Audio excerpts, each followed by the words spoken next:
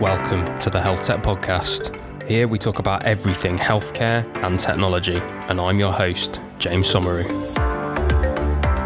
This week, I am joined by Dr. Edmund Farrar, and he is the co-founder of digital health startup Oto. So Ed spent 6 years as an RAF doctor, and during that time, he realised the scale of the problem of tinnitus, which is a debilitating condition affecting 1 in 8 people. That led him to go and found Oto, which is a digital therapeutics company, and they allow anybody to instantly access affordable tinnitus treatment. So Ed, welcome to the Health Tech Podcast. How you doing? James, thank you for having me. It's great to be here. And full disclosure, I've just joined your advisory board, haven't I? So exciting times. Absolutely, very exciting. Yeah, it's great to have you on board. I'm sure we'll talk about advising and how to find a semi-decent advisor, although nothing's proven yet. So we'll see. Although you are here, here's a bit of value already, Ed, honestly. Yeah, pressure's on. Cool, mate. So whereabouts are you speaking to us from today, first of all? I'm speaking to you from my flat in West London, Fulham. Look, Fulham, very nice. Very nice. Expensive. Expensive indeed. Yeah. Have you bought it or are you renting? Oh, God, no. I wish I could. I'm just renting. One for maybe when you exit Oto, right? Well, yeah, fingers crossed. Cool, mate. So the way that we start these podcasts, as you know, as you listen to a few, we get you to tell your story. So obviously there's loads of bits in your background, from the military to medicine to digital health companies. So by all means, mate, why don't you tell us a bit of your story? Yeah, thanks for having me, James. It's great to be here. So I joined the Air Force in my final year of medical school. I'm a medical doctor. I graduated in 2015. And I suppose I had the idea of joining the military, seeing the world. The initial plan was to train to be a plastic surgeon. So I did my foundation years in Birmingham and did surgical rotations. And I did a plastic surgery rotation F2. And I thought, God, this is great fun. So I love the operating. I love the style of operating that the plastic surgery is. So I thought, okay, I'm going to do plastic surgery. So it was at that point that I spent a year out doing just military stuff. I went to RAF Cranwell, did my officer training, and then I was deployed to RAF Cosford, which is an engineering base near Wolverhampton. And it was during this time that two things happened. Firstly, I noticed I had a very, very faint ringing in my ear. And I'm sure many people have, if you go to a nightclub and wake up the next morning and you've been stood too near the speakers or something, they have that ringing in their ear.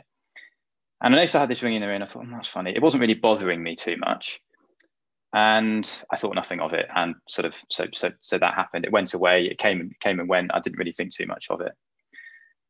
And then I started to see men and women in the military that were also having this problem, but on a much worse scale. And the thing that struck me the most was how miserable it was making their lives. This ringing in their ears, not only was it not improving, it was getting worse. It was stopping them from sleeping. It was stopping them from concentrating. And that's when I sort of had the first idea that this ringing, or tinnitus as we call it, was a problem. So after seeing these people, I spent my year at RAF Cosford. That was good fun. I did loads of fun stuff with the military, mainly skiing actually. And then went on to start core surgical training in London. And it wasn't quite as I remembered it from F2, and it was good. I still enjoyed the operating, but my first rotation was vascular surgery, I think, and it just wasn't what I remembered it being. I just didn't enjoy it as much as I did before. So I went on to my second year of core training, doing just a year of plastics, and I thought, okay, this is I'm going to do this year, and if it isn't as good as I remembered it to be, if I don't enjoy it as I thought I would, then I'm going to try and do something else. So I went and did plastics. I really enjoyed the operating, but I'm sure many people that are listening will relate to this. Working in the NHS can be a very, very frustrating experience. It's also, of course, the patient interaction is incredibly rewarding. And I still find that rewarding. Even when I'm doing locum work now, I still find that interaction rewarding. But it was sort of like that was diminishing. But the the frustrations that I had working in the UK healthcare system, the NHS, were actually getting worse. And this is, I thought to myself, is this something I can do for the rest of my life? Can I put up with this for the rest of my life? Is it worth it for me? And it was during this time that I got chatting to one of my good friends from medical school, George Leidig. George is a doctor in the Navy and also a hobbyist programmer. And he started seeing, he was based at an airbase, RAS Yeovilton at the time. And he was seeing lots of airmen and women that also had tinnitus. And he mentioned it to me and he said, that's funny. I remember George had tinnitus at medical school. And we got together. I remember we met in a pub and we were just talking about some of the patients we'd seen. And I thought, that's funny, because I remember when I was at Cosford, I was seeing these guys as well. And this was something that was problematic. So we looked into it and we found tinnitus is something that we know has a huge impact on people's lives, but there's also no cure. If you want to access treatment for tinnitus, you have to wait for maybe 5-6 months, perhaps even a year to see a therapist. And if you want to pay for therapy privately, you may be paying upwards of £100 per session, which is, of course, not realistic for many people. So we thought, okay, we've got this big problem. It's very difficult for people to access treatment for this problem, this condition that's making their lives miserable. What can we do? How can we use our skills that we've learned in the military and as doctors? How can we use these skills to do something big? And that's when I realized, okay, I've got an opportunity to do something here to not only improve the lives of perhaps millions of people, but also take a new direction in my career. And that's when George and I decided to take the leap and do it. So I finished core surgical training. I left the Air Force and started Oto, got together with an ENT surgeon, Jamil Muzaffar. He's an academic ENT surgeon working in Birmingham. We got together with Lily, who's we'll come on to Lily's involvement later, but Lily's a trained actor. And Anna Pugh, who is a very, very experienced hearing therapist. And the five of us thought, okay, we can build a solution, a therapy solution, a treatment solution for tinnitus. So that's where we are now. We founded Oto around a year ago. We launched the product in December, and it's been going really well. There's been a lot of ups and downs, a lot of struggles along the way, but it's been great fun. And yeah, here we are, I suppose. Well, welcome to life in the startup game, mate. Absolutely. So the first question that I've got for you is, you mentioned when you started Oto, using the skills that you'd acquired as both a doctor and in the military. One thing I know that our audience often are fascinated by, based on the feedback we get, is how people acquire the skills and the confidence to then launch their own business and, I suppose, become an entrepreneur. What skills did you develop in both of those places? Or what do you think you learnt that was important in both of those places, in clinical medicine and in the military, that sort of gave you the knowledge, the experience, the skills to then apply to your own business? Yeah, I think that's a really good question, James. I think there's a number of things, but I'm going to focus on two. The first is communication. So the medical school I went to, Hollywood Medical School, was problem-based learning, very, very focused on the communication skills aspects. I think from week one, we had communication skills. And as a doctor, and to a certain extent, any healthcare professional, really, communication is, we all know how critical communication skills are. Being able to understand someone else's problems and being able to communicate your point of view and communicate that. And when you apply that to entrepreneurship, building a solution for a problem that you think exists or you suspect exists, that skill is really, really transferable. So let me give you an example. When I first started speaking to people with tinnitus with the idea of Oto in mind, I used the skills I learned as a doctor to better understand the problem. So information gathering, and you'd almost take a not take a history, but ask the patient about the problem and how it affects them in the same way you might take a history when you see the patient in a GP practice or in A&E, for example. And then there's the other side of that, being able to explain your solution to them. So once we'd spent this time speaking to these guys and understanding their pain points and the problems that they had, we then had to explain how our product could help them. And it's one of the first things you learn in communication skills. I'm sure you remember this as well, but don't use complex medical jargon to try and explain things to patients. And that's something that I've found so useful when, just even when it comes to marketing, when it comes to the language we use in the product. These people, they know what tinnitus is, but apart from that, their understanding of perhaps why it happened, what caused it, the treatment that can be used, it has to be the most simple terms, because people don't understand it. And if people don't understand it, they're not going to pay for it. So communication skills is the first thing. Perhaps more related to my time in the military is leadership, or the leadership skills that I learned. So I mentioned I went to RAF Cranwell to do officer training. I spent 3 months there, and probably 2/3 of that time, the first sort of third was militarization, but probably 2/3 of that time was spent on leadership training. Now, in the military, there is a certain type of leadership that is taught. And I'm sure you can understand a battlefield or military situation is different to many other leadership situations you might encounter. But again, there's transferable skills. And that is something that is so, so important when founding a startup, when George and I running this company, and when we grow this company as well. And I'm sure that George and I will be able to use those skills we've learned in the military and apply that to this going forward, and how to grow, how to create a culture, and how to lead a team going forward. That's awesome, man. And the next thing then that leads on from that, you've mentioned communication, you've mentioned leadership. You've certainly framed it in terms of discovering and learning more about the problem, being able to communicate your solution. I think there's another bit there as well, which is building a team. Now, you mentioned those individuals, Lily, Anna, George, Jamil, lots of different people that you've put together there.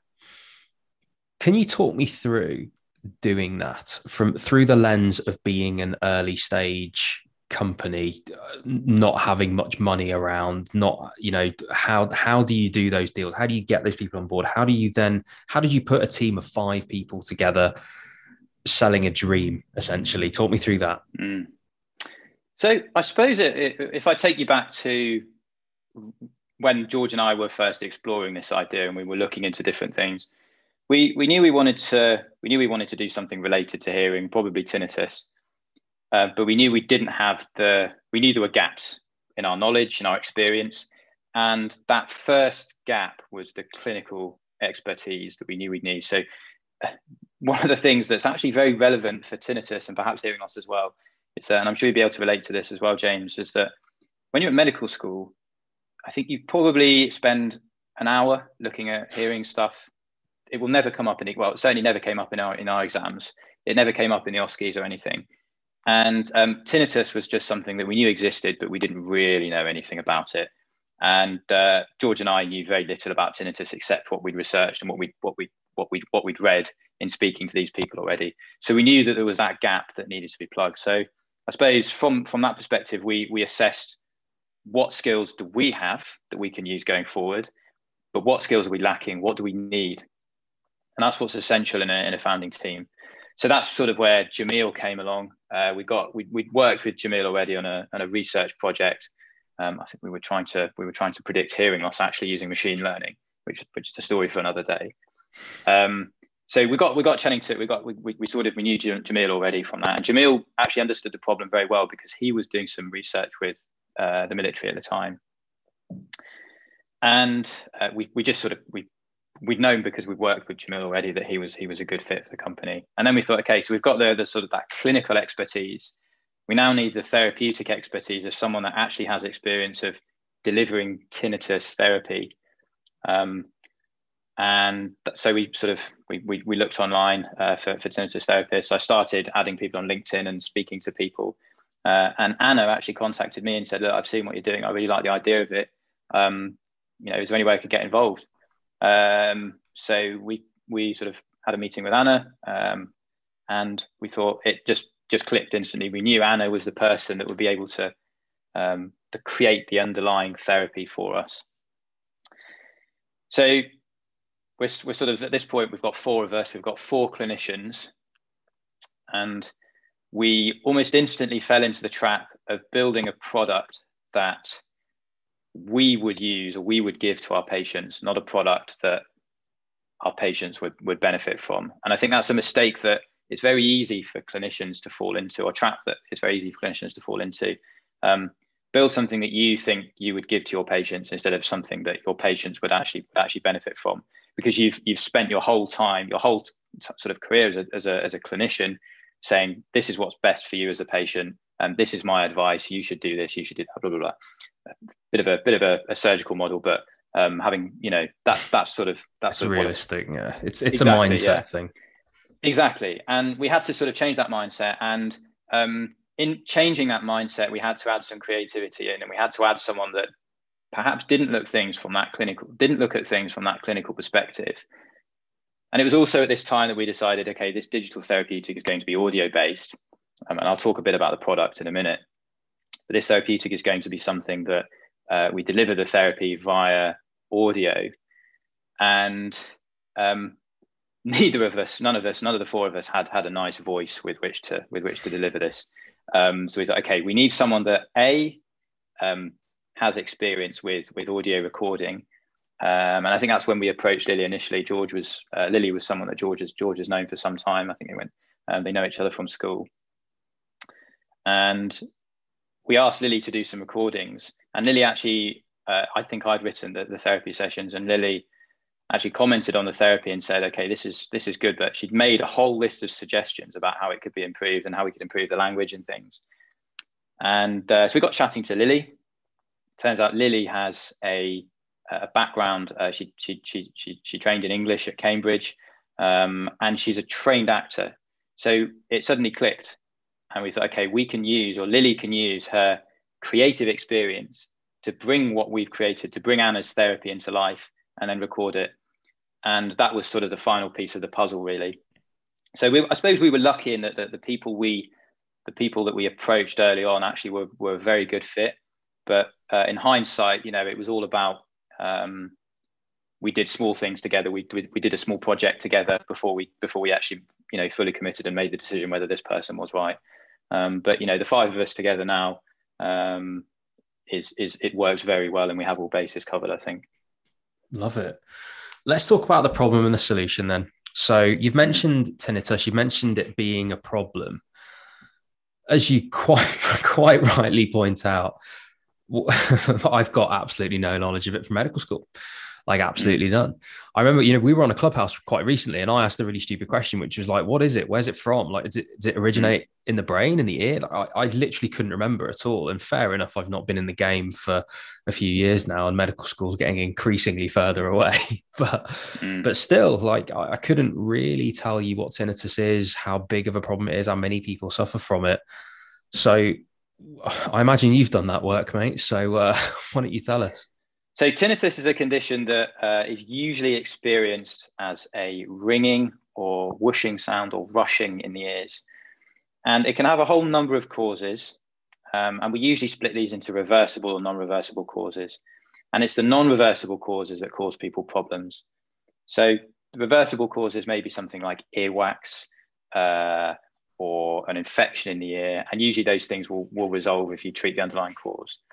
But if it's something like, and these are the more common causes of long-term tinnitus or chronic tinnitus, if it's something like hearing damage or tinnitus related to age-related hearing loss, that's when tinnitus isn't something that's reversible, and that's when tinnitus becomes incurable, i.e. it's not just with you for the rest of the week or the month, but it's with you for the rest of your life. And that's the type of tinnitus that causes people problems. So we know that around 5% of people suffer from intrusive tinnitus. That is, their quality of life is significantly impacted. And that number is supported by the fact that there's around 1 million GP appointments per year with tinnitus as a primary complaint in the UK alone. And that, if I just go back to the point about tinnitus not being something we really learnt about at medical school, that to me seems completely crazy, because it's something that 1 in 8 people experience, 5% of people experience it badly. And, there's all this, there's millions of people seeing the GP about it. And the GPs don't know how to manage it because they've not, well, that's unfair. Many GPs don't know how to manage it because they've not been taught about it. Mm-hmm.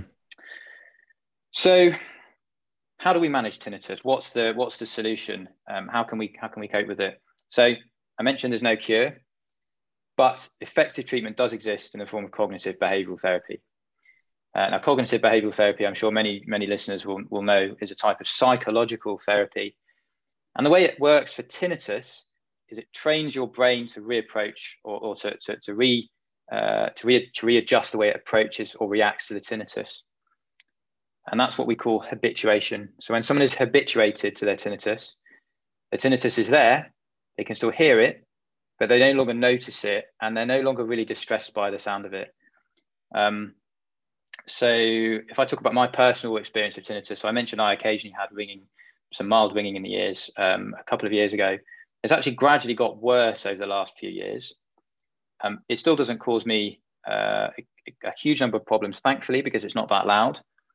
But when I do notice it, it's not particularly pleasant. And that's a particular problem when there's not much noise, not much other noise going on. So, for example, if I'm trying to concentrate or if I'm trying to sleep at night. So to access this type of therapy, cognitive behavioral therapy, is very difficult. And we're after something called habituation. I'll just quickly describe a metaphor that will help people understand what habituation is. So if you imagine being in a long car journey, perhaps 5 or 6 hours in a small car, maybe an old car.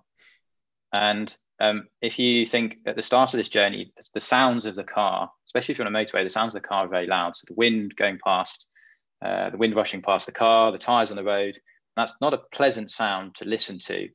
But, after a couple of hours, perhaps after even an hour, you just stop noticing the sound.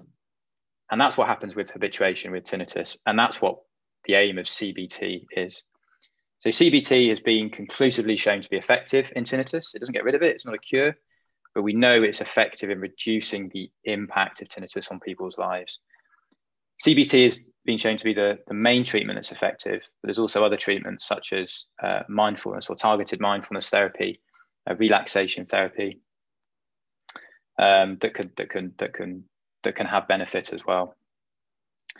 So that, I suppose, leads nicely onto our solution. So with Oto, we're bringing all these evidence-based therapies together, and we're making them available to people in a digital therapeutic, which is accessible through a mobile app. So users pay the monthly or yearly for a premium subscription to access this therapy, and they'll work their way through a series of progressive modules, a spiral curriculum, if you like, that work on concepts introduced in the initial one. In the initial module. So how does it work? Well, each day users will go through a 5 to 10 minute therapy session that will take them through a exercise, whether that be a cognitive exercise, a CBT exercise, or a mindfulness exercise, a meditation, or perhaps a relaxation. And in doing these each day, the user will learn skills that they can use to get to habituation faster. And when they've reached habituation, they can use to prevent tinnitus from becoming a problem again. So at the moment, there's obviously lots of digital therapeutics knocking around and many, many more like popping up all the time for lots of different conditions, whether it's sleep, whether it's inflammatory bowel, whether it's there's chronic pain, lots and lots of different things.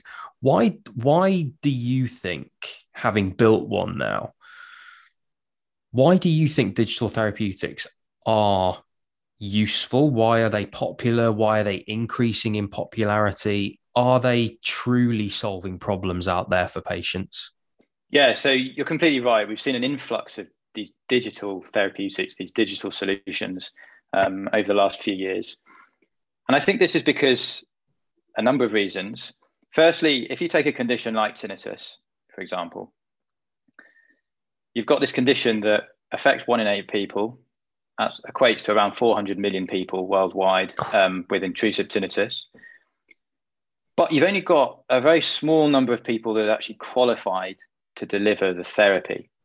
So in the UK, I think there's 3,000, perhaps I think there's 3,000 or 4,000 audiologists, and 1 in 8 people, 5% of people have intrusive tinnitus. So you've got a big disconnect there between the amount of people that are qualified to give the therapy and the amount of people that actually need the therapy.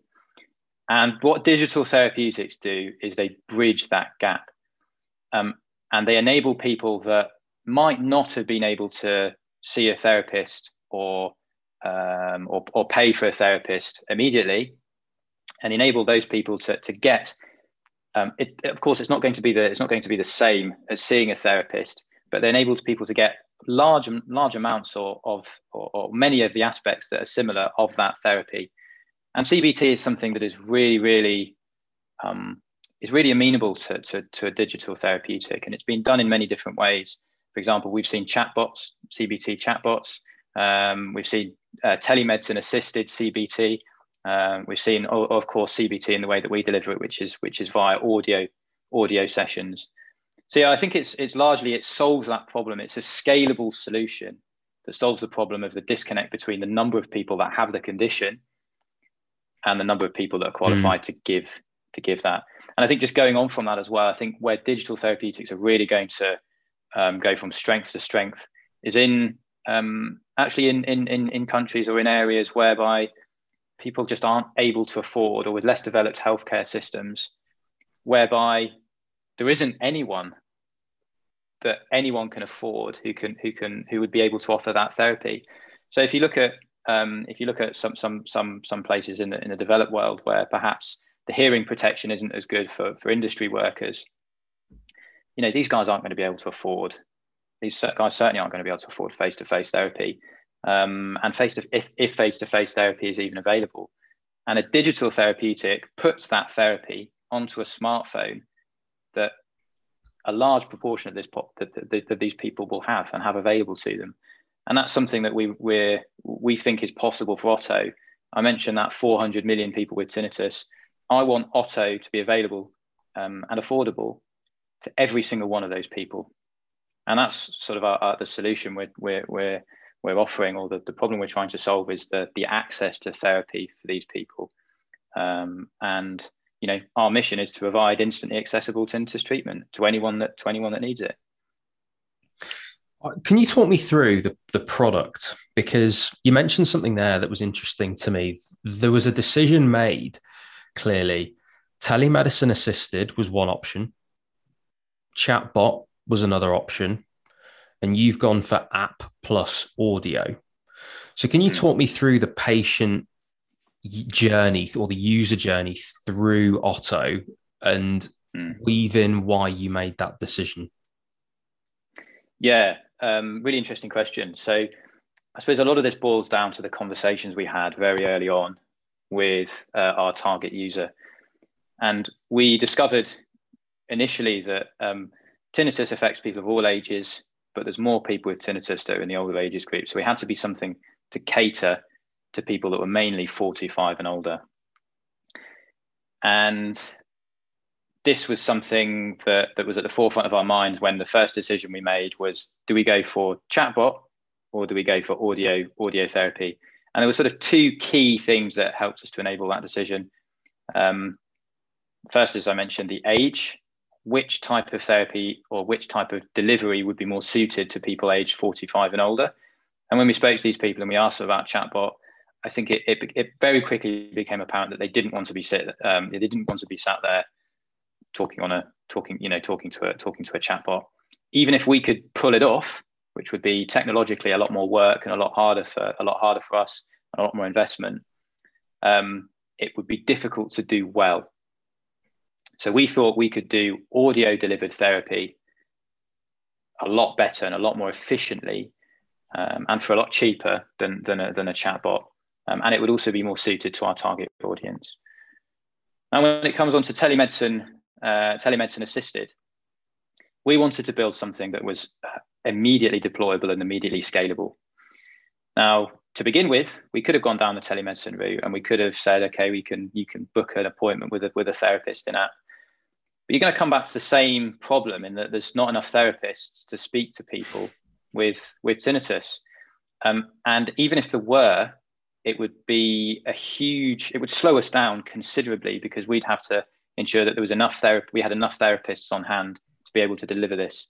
So, once we have built, we have built Oto, but once we're further down the line with the product and we're ready to scale to non-English speaking countries, the main hurdle is going to be purely translating it, which isn't, if you think about it, isn't actually a very big hurdle. So we've got something now that once it's translated, and once we've got a better understanding of the international markets, the non-English speaking markets, we can push straight out there. And actually, we already have customers in non-English speaking countries. Wow. I assume they must speak English to be able to use the app. But we've built something that already people are using all over the world and is already scalable. So I think does that help answer the question about the telemedicine part? And talk me through the user journey through the app then. So what does the patient look, see, feel as they go through?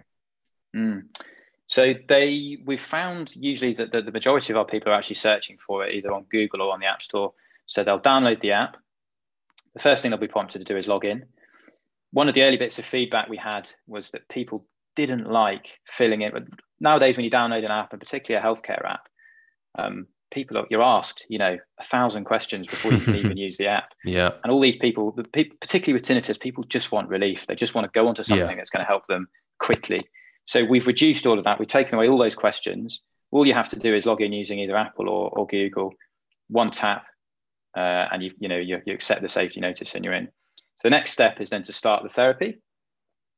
So as I mentioned, the therapy is split into a series of progressive modules that incorporate these therapeutic techniques based on CBT, but also mindfulness and relaxation therapy. They'll go their way through these 4 modules with a 5 to 10 minute audio session each day.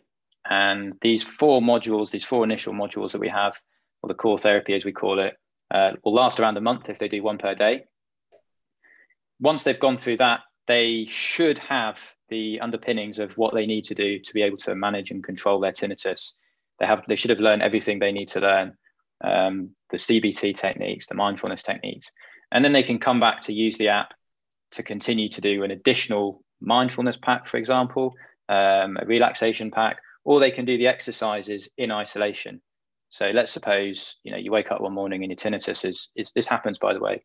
They wake up and their tinnitus is bad. And it's actually where CBT is very helpful. So because their tinnitus is bad, when they've woken up, they think, oh God, my tinnitus is so loud today. I'm going to have a terrible day.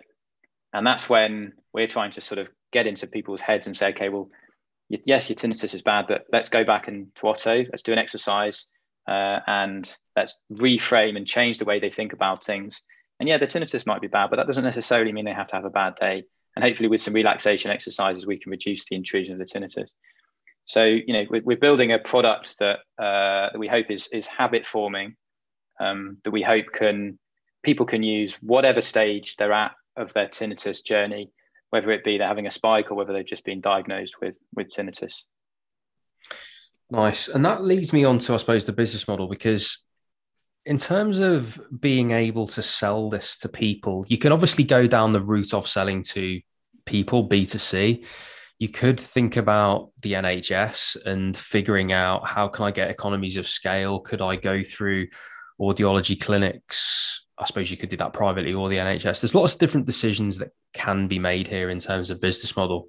What have you chosen and why?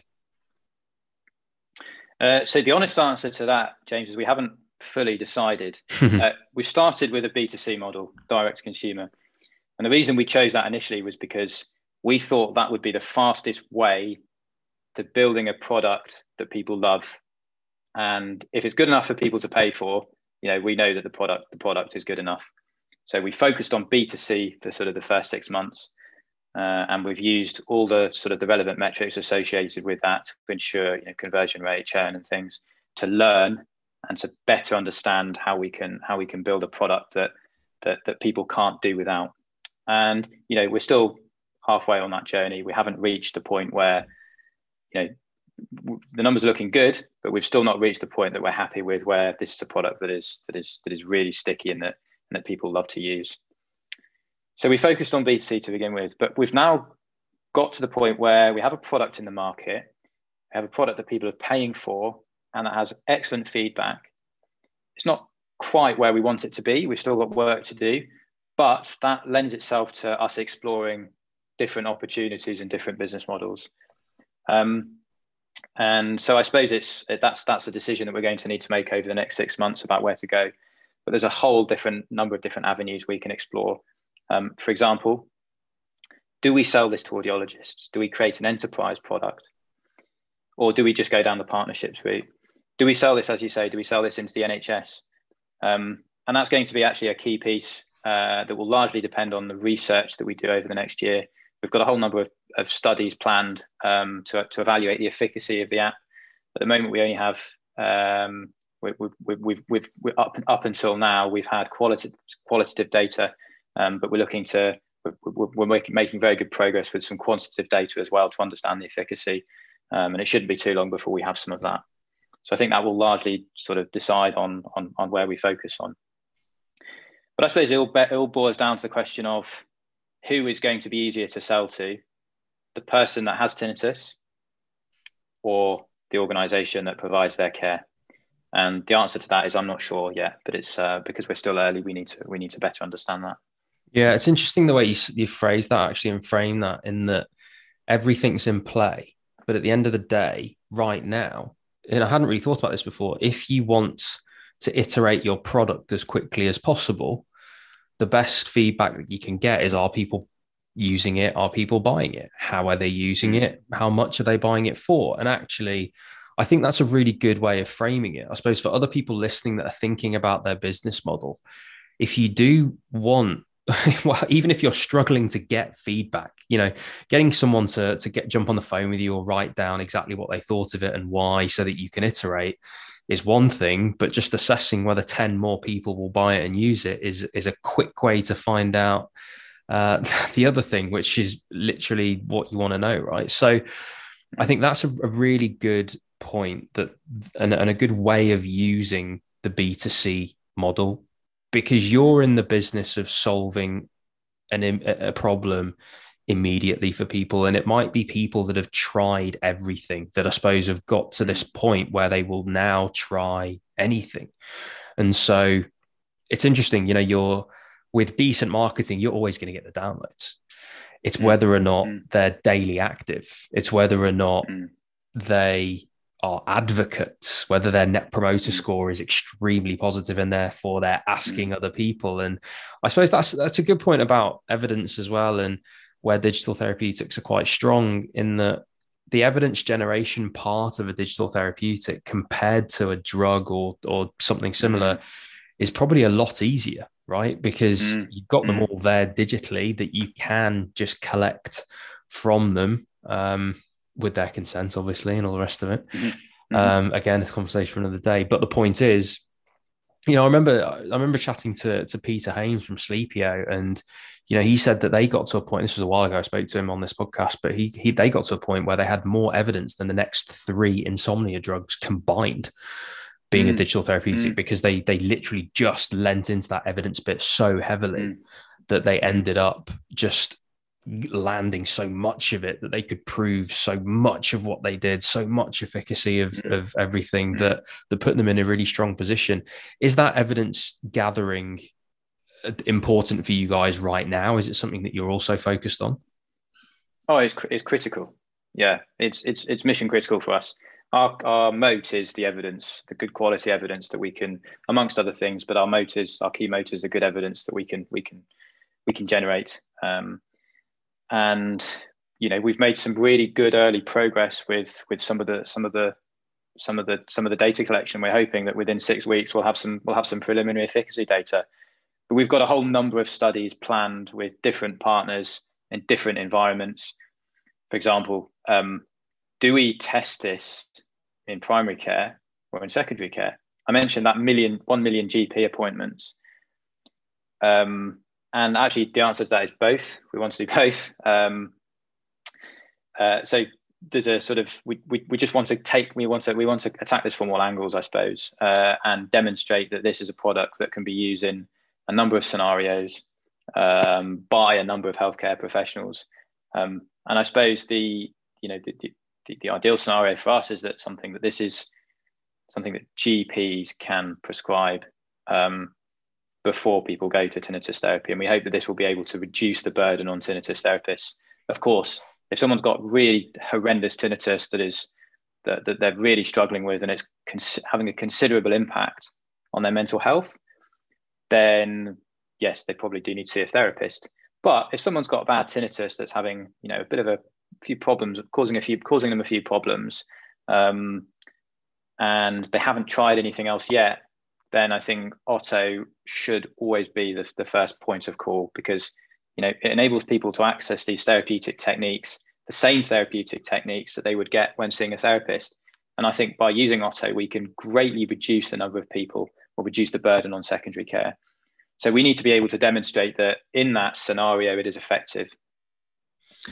And just on that, I suppose one of the last points I want to make is that in Germany, where you can prescribe apps, one of the first, if not the first, was something for tinnitus, wasn't it? Yeah, so it was actually, I can't remember exactly when the new regulations came in. I think it was just over a year ago.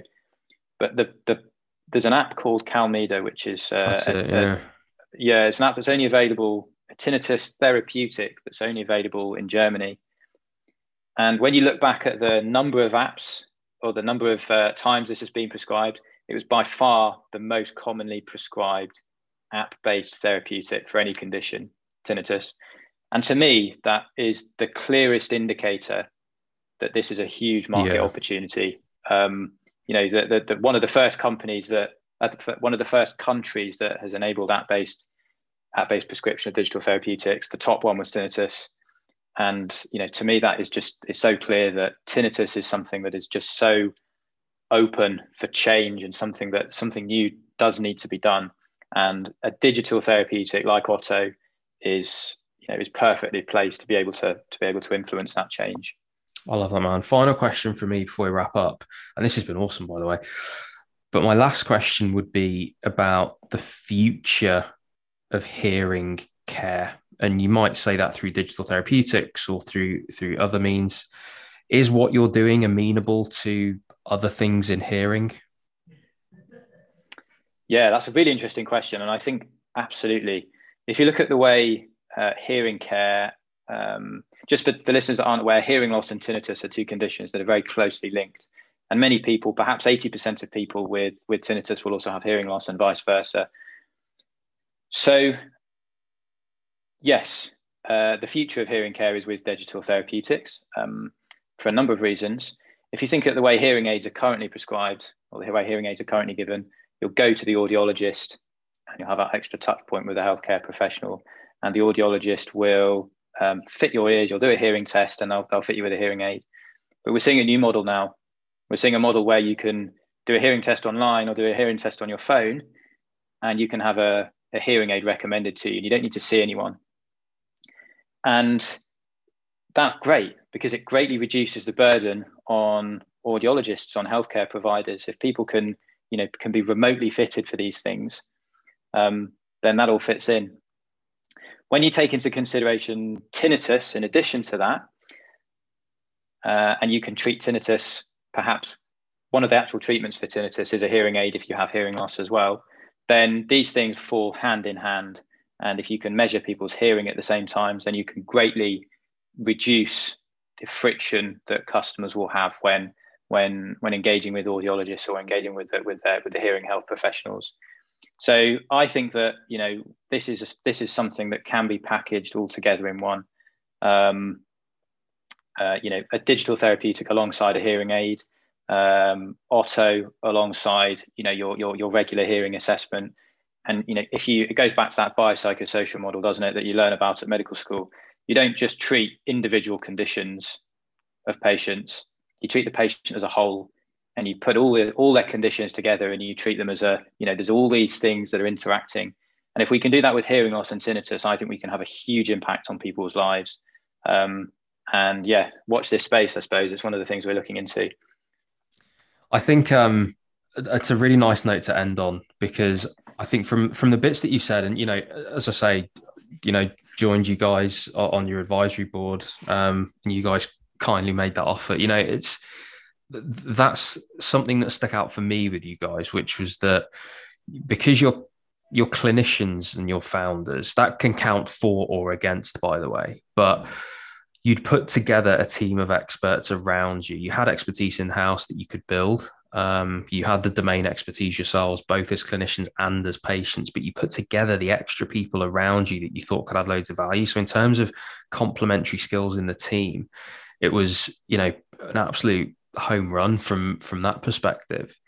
And I think what you mentioned there, that treat the patient as a whole, that biopsychosocial model, because you're clinicians by nature, that's how you think. It's how innately you are setting this company up. We can see those pillars in what you're doing, the way you talk seamlessly about evidence. Like, it is just something you're obviously doing.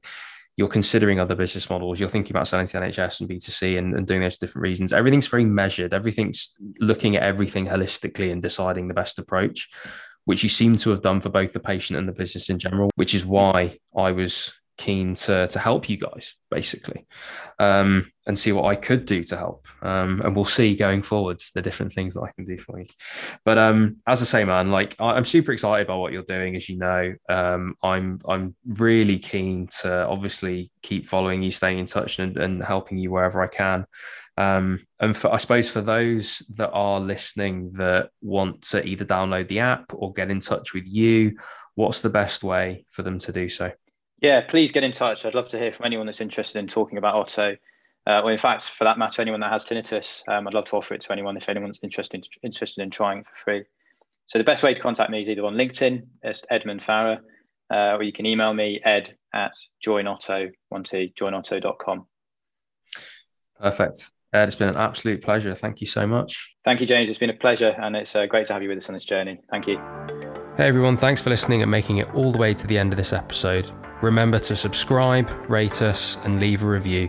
And you can head to the description of this episode to follow me on all of my social media so you don't miss out on any of the latest health tech content.